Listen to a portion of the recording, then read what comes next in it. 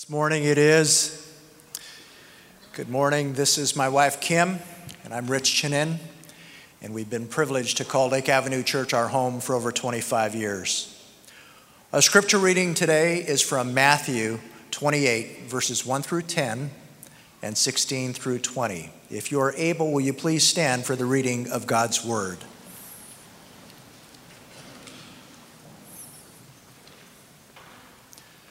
After the Sabbath, at dawn on the first day of the week, Mary Magdalene and the other Mary went to look at the tomb. There was a violent earthquake, for an angel of the Lord came down from heaven and, going to the tomb, rolled back the stone and sat on it. His appearance was like lightning, and his clothes were white as snow. The guards were so afraid of him that they shook and became like dead men. The angel said to the women, "Do not be afraid, for I know that you're looking for Jesus, who was crucified. He's not here. He has risen, just as he said. Come and see the place where he lay. Then go quickly and tell his disciples, he has risen from the dead and is going ahead of you into Galilee. There you will see him. Now I have told you." So the women hurried away from the tomb, afraid, yet filled with joy, and ran to tell his disciples. Suddenly, Jesus met them. "Greetings," he said. They came to him, clasped his feet, and worshiped him. Then Jesus said to them, "Do not be afraid. Go and tell my brothers to go to Galilee. There they will see me." And in verses 16 through 20. Then the 11 disciples went to Galilee, to the mountain where Jesus had told them to go. When they saw him, they worshipped him, but some doubted.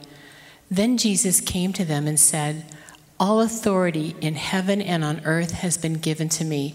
Therefore, go and make disciples of all nations, baptizing them in the name of the Father and of the Son and of the Holy Spirit, and teaching them to obey everything I have commanded you. And surely I am with you always, to the very end of the age." This is the word of God. You may be seated.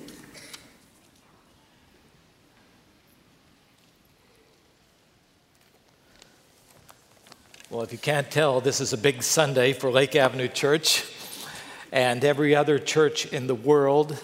It's Resurrection Day. This is Easter Sunday.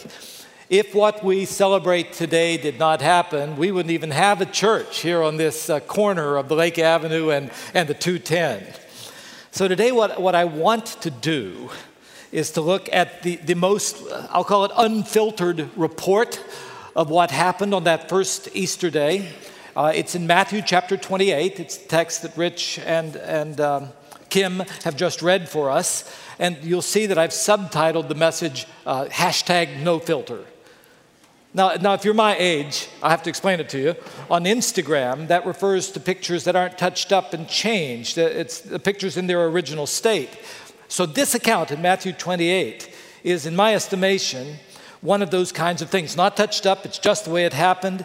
It was written by somebody very close to Jesus, the Apostle Matthew. And one of the most real-to-life kinds of things that I find there is in verse 17, where some worshiped and believed, others doubted. I mean, I just think about that. Even with Jesus right there in front of them, yes, some believed, but some doubted.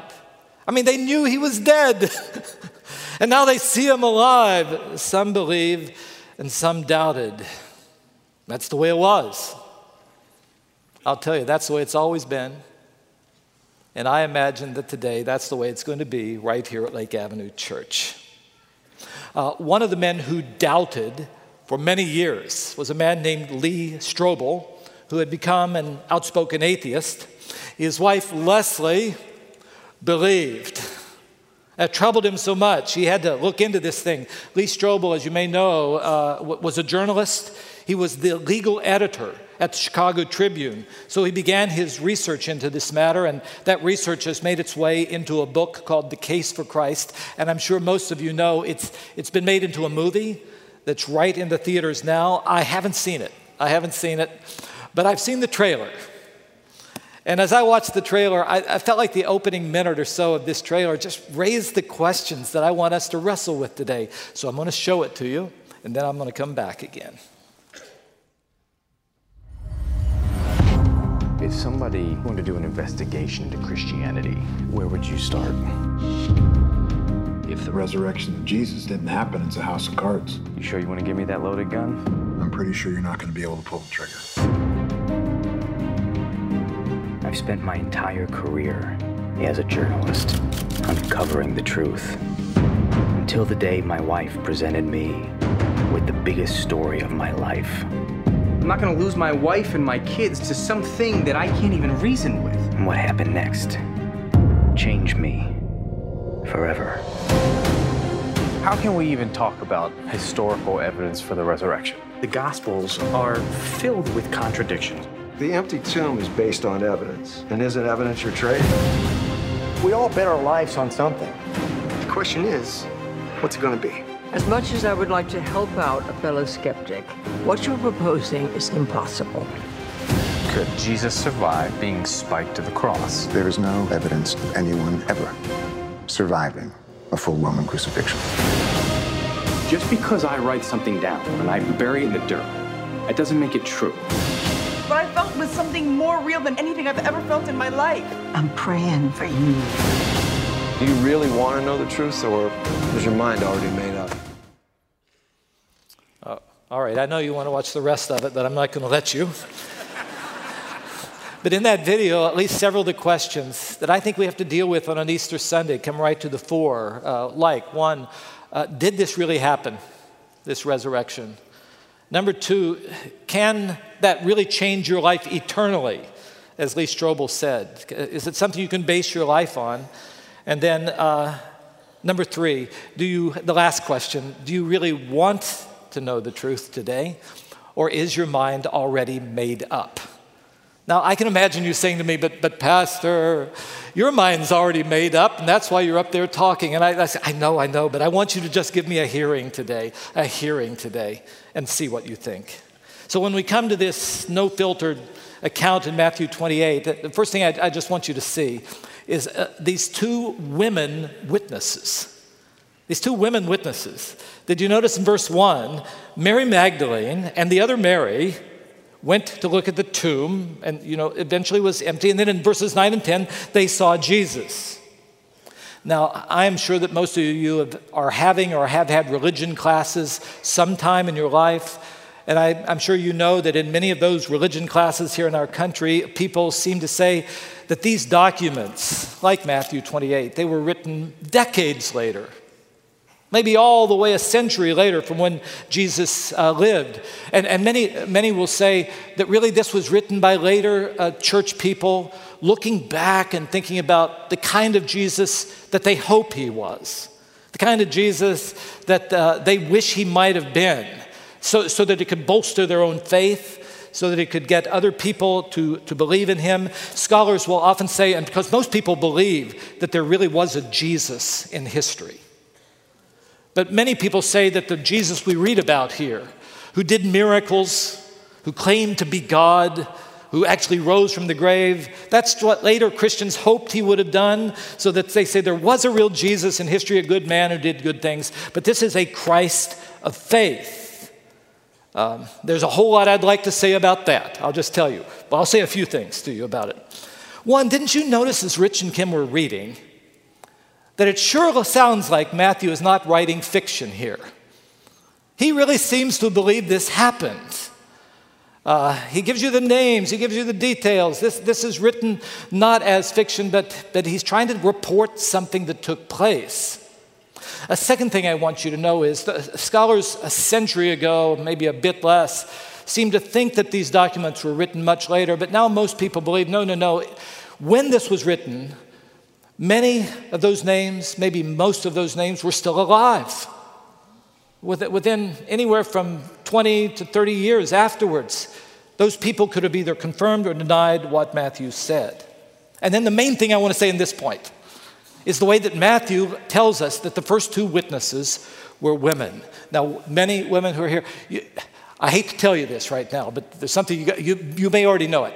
Back in the ancient world, the testimony of women was not taken as being something you could really base your life upon. They weren't allowed in court. And that was true of all the major people groups that surrounded this. The Jewish people, the Greeks, the Romans, the Italians, they all believed the same thing. Among the Jewish people in the first century world, in their Talmud, this is what we read. Any evidence of a woman that she gives is not valid to offer. It is not admissible in deciding the case at hand. And among the Greeks, women were excluded even from appearing in law courts or participating at all in public assemblies. And the same thing was true in the Roman world. Women, therefore, had no real public voice, no public role to play in these societies. And I'm just telling you, that did not change for the 500 years after Jesus was alive. In fact, this resistance to accepting the testimony of women who are witnesses, you can see that when the Apostle Paul later wrote 1 Corinthians chapter 15, he doesn't even give the names of the women who were witnesses, but only the names of the men who were witnesses. But not here in our no-filtered account in the Gospel of Matthew. Matthew tells us, when he tells the story, that the first two to see the empty tomb and to meet Jesus were women. And I'll tell you, there can only be one reason for that. That's the way it was. Now, of course, we can gather here a century later and doubt what the two Marys said. But I don't think we can say that later Christians just wrote that hoping that that's what people would believe and come to their church. No, I think when you look at a story like this, the question you have to ask is, can I trust what those two women said? And about that, some have believed and some have doubted. Which one are you right now? Well, I better move along. When you get down to verses 16 to 20, I want to say not just about the two women witnesses, but the multiple sightings of Jesus and the many witnesses. And you begin to see that in verse 16, but there's a little phrase in verse 17 I like. They saw him. Now, who are these they? Let me just tell you about them. Jesus was killed and he was buried in Jerusalem. That's where the two Marys went to the tomb and they witnessed him. Then Jesus would tell these two women, go and tell the disciples something I've told them on many other occasions before, that after I die and I've been raised, that I'll meet you all at a mountainside, probably Mount Tabor, in Galilee. I have a map up here just to show it to you. Do you see to the south? You see Jerusalem down there? That's where Mary met them. Then up in Galilee, that's where this later meeting is going to happen. Jesus lived most of his life there in Galilee in the northern part. Almost all of his miracles were done up there. Most of them in one little city that was there. So you've got to get it. It's as if Jesus says, you've met me here now. But go and tell the others, I'm going to meet those who will come up there north in Galilee. So I'm going to set the scene for you. The two women saw Jesus at the tomb. Several weeks went by after that. In those weeks, from other accounts, Jesus appeared to other disciples at different times. It seems like this resurrected Jesus would show up and then go, teach, and then leave. But there was this one appointment that he had talked about for a long time. I am going to come back to Galilee and I will meet you there. Now, I have to just think about this. Had I been one of those disciples and I knew that, not only would I have shown up, but I think I would have brought my kids, would you? And I think I would have brought my parents and grandparents. I think I'd have brought my aunts and uncles, all of my fishing buddies, because so many of them were fishermen. And I think they all were there that day that we read about in Matthew 28, 16 to 20. Paul would say later in 1 Corinthians 15 that there was one occasion, one time, when 500 people saw Jesus at one place. Many scholars have thought that this was it, and I think that they're probably right about that. So I imagine that day in Galilee by the mountain, on the mountainside there, the people arrived. Some of them were skeptical. Others, I can imagine, came anxious and with this eager anticipation. Remember again, verse 17, some believed, some doubted. And I need to say a word about that too, because we here in the 21st century have this notion that the people in the ancient world were not as intelligent as we are, that they were much more gullible. Those stories are told. So yes, they were willing to believe anything. I just want to tell you, if you've come thinking that, think again. The resurrection of a person from the dead was as inconceivable for the people gathered there on the mountainside in that day as it is for us in our day. I mean, do you go to a funeral service and expect the casket to pop open and someone to come out? The Greek people didn't believe in any resurrection of the body.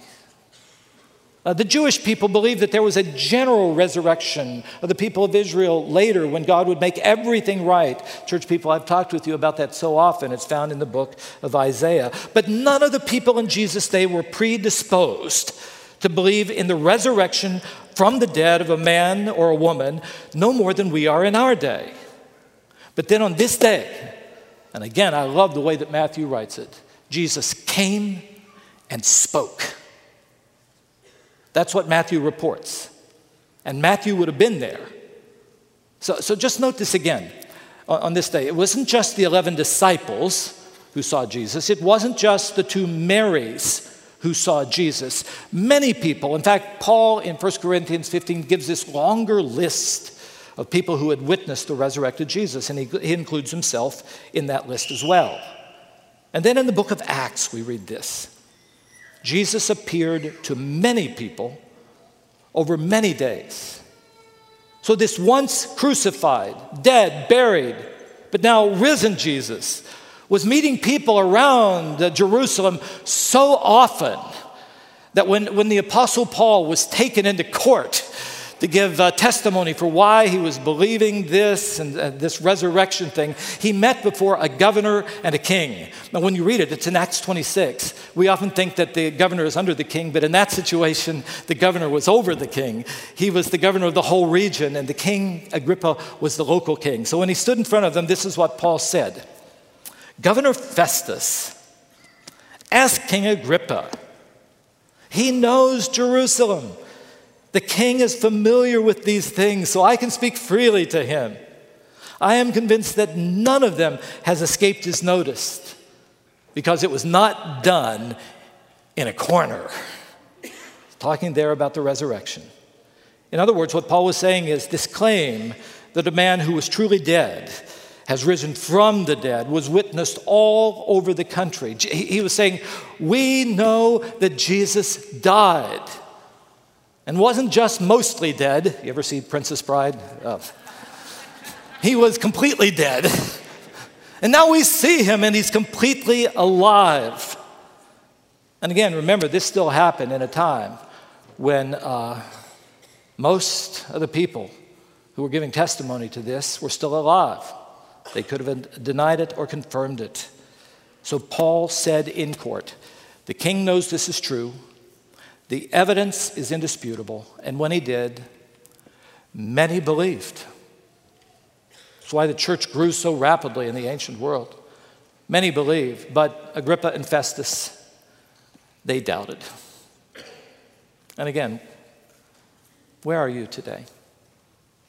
Well, to bring me to the last thing, not just the 2 women, but the multiple sightings and witnesses. I want to bring this closer to our own lives. There is something that has happened that has made it so the church has grown all over the world and has been passed on. And I call it the ongoing changed lives. I think it all starts there in chapter 28, verse 19, where Jesus turned to the people who were there and he said, you go now and you make disciples of all nations. Now, in case you don't go to church very often, let me just tell you about these people that Jesus was talking to. These were the people who, after Jesus had done miracle after miracle after miracle, still were as dense as rocks about who he was. So in Mark 9, he turns to them and he says, do you still not understand? And they didn't understand at all. These were the same followers of Jesus who, after Jesus had told them for at least the third time, when I go to Jerusalem, I'm going to die. And immediately the next phrase is, but really when you get to Jerusalem and do what you're really going to do and set up your glorious kingdom there, which of us is going to get to sit on your right and which is going to get to sit on your left? These were the very same disciples who denied and were ashamed of Jesus in his darkest and most difficult hour. These were the very same people who were found cowering in some secluded room after Jesus has died, just being afraid that whatever had happened to Jesus is going to happen to me. These are the very same people to whom Jesus comes and says, now you, having seen me, you go into all the world and you begin to make disciples of all nations. And they do it. You've got to read this thing and say, what happened? Now, you know I've been a pastor for a long time. Some of you are first time to church. You can look at me and you know that, right? But I've seen this enough to think I know what happened. I think in Matthew chapter 28, these people who were there in Galilee really saw Jesus for the first time as he really is. I think that happens to church people all over the place. We show up even at church. We haven't really seen him as he is. Have you ever had that happen to you? You've been in a place or you've seen someone for a long time and it's like the scales come off of your eyes and you see them in a whole new way. I remember after I hadn't seen Chris for a long time, actually the relationship had broken off, and I came back from Germany and I saw her and I said, what's wrong with me? You see, that happens to us. I think that's what happened at this place. They had seen Jesus, they'd seen some things he did, but that day they saw Jesus as Jesus, the Savior of the world. They saw him as the resurrected Messiah that they had waited for. They saw him as Jesus, not just a human being born in a manger, but as Jesus, the Son of God. And they really saw Jesus as the defeater of death.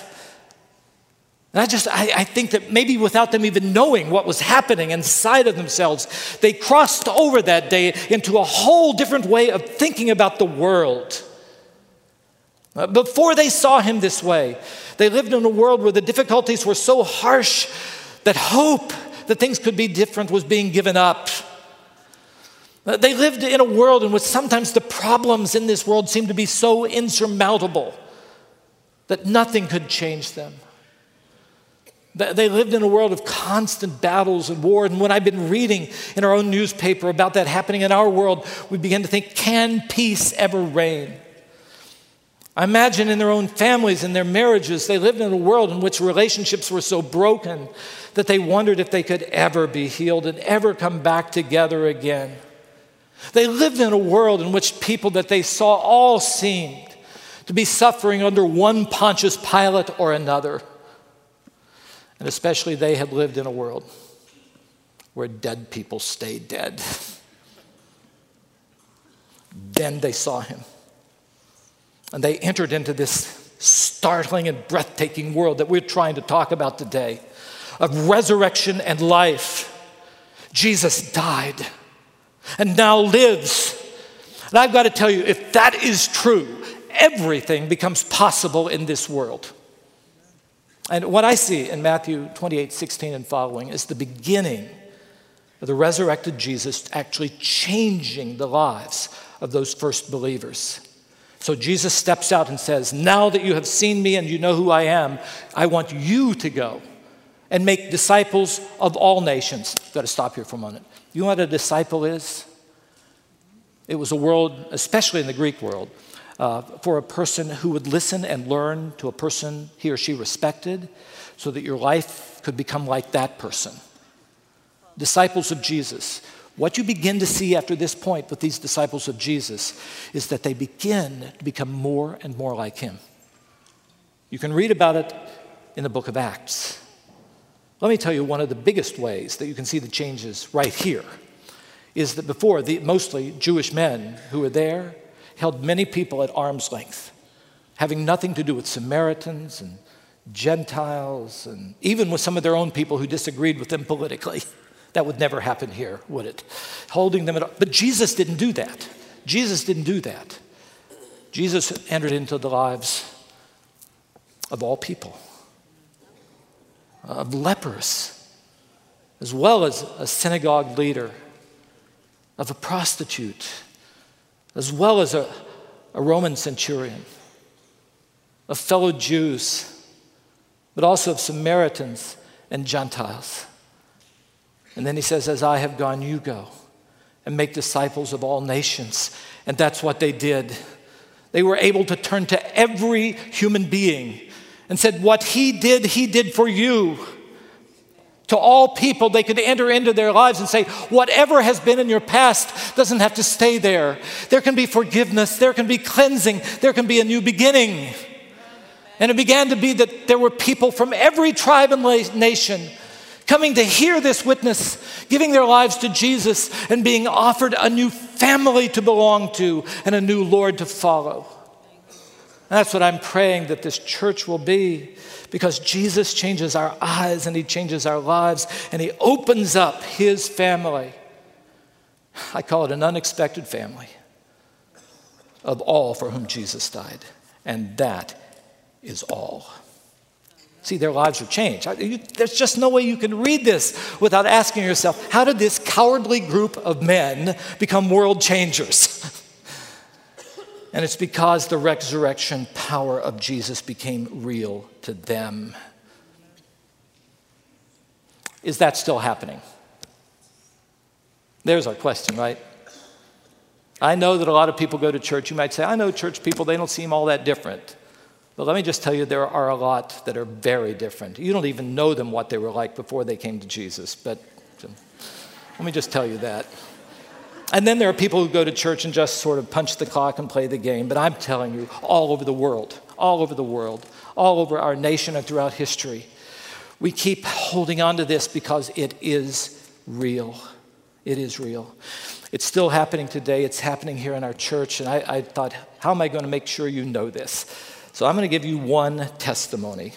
You're not going to, it's on a video, you're not going to be able to see his face. We had to obscure it to hold on to his privacy, because many people who come to Jesus outside of other religions or beliefs, even here in the States, face potential retribution, social stigma, economic persecution, sometimes physical intimidation when they come to faith. So with that in mind, I want you to give a listen to Michael's testimony.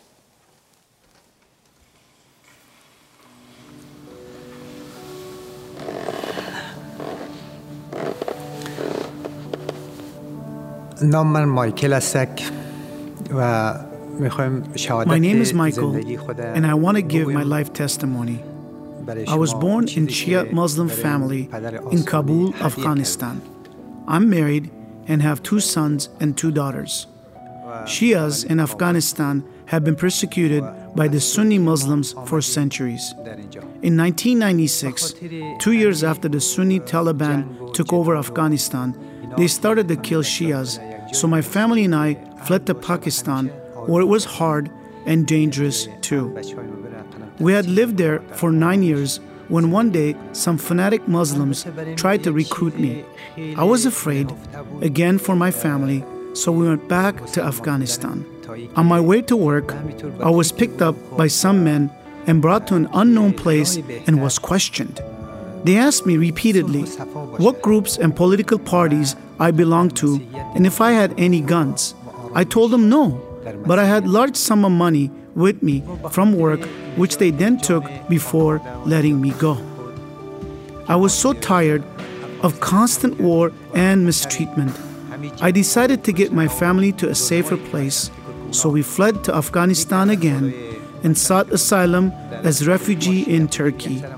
After 7 years, my family and I were granted asylum to the U.S. I had always prayed to God to lead us to a safe place, and it was here, in this new land, that Jesus Christ saved me in a miraculous way.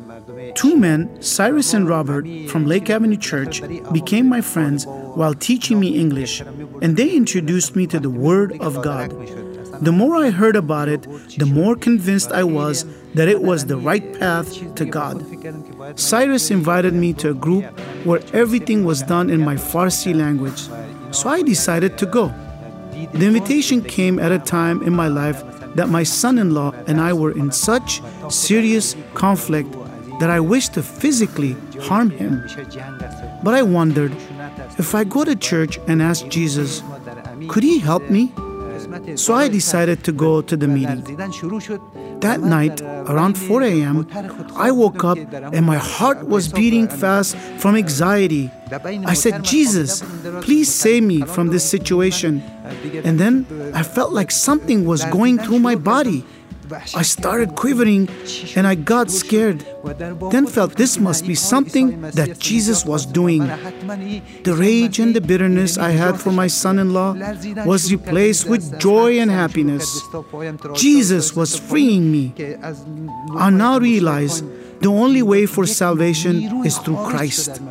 If God gave me the entire earth, it couldn't compare to the joy I received when I was set free. I thank Jesus Christ and our Heavenly Father for my new life in Him.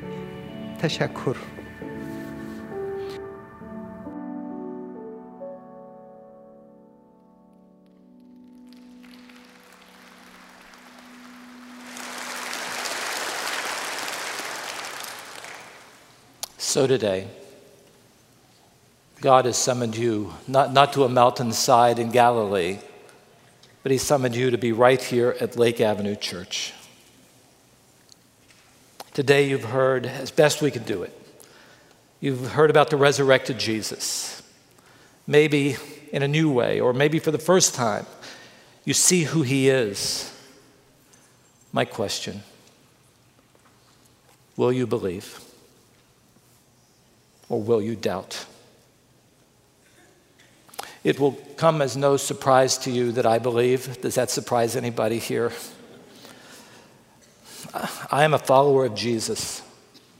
Today, what I've tried to do is just join my voice with the millions and millions who've gone on before me to say to you, it's true. And to tell you, Jesus loves you. He knows everything in your life. He loves you. And He was willing to die in your place. That was Good Friday. But death and sin could not hold Him. He defeated it through His resurrection. And the same Jesus who has changed so many lives can and will change yours too, if you believe. And I declare that to you with so much confidence because He is risen. He is risen. Jesus Christ is risen. Let's pray. Let's pray together. So, Father, do what you have always done. Open our eyes to see you in a new way, that everything in our lives might change to your glory in the name of Jesus. Amen.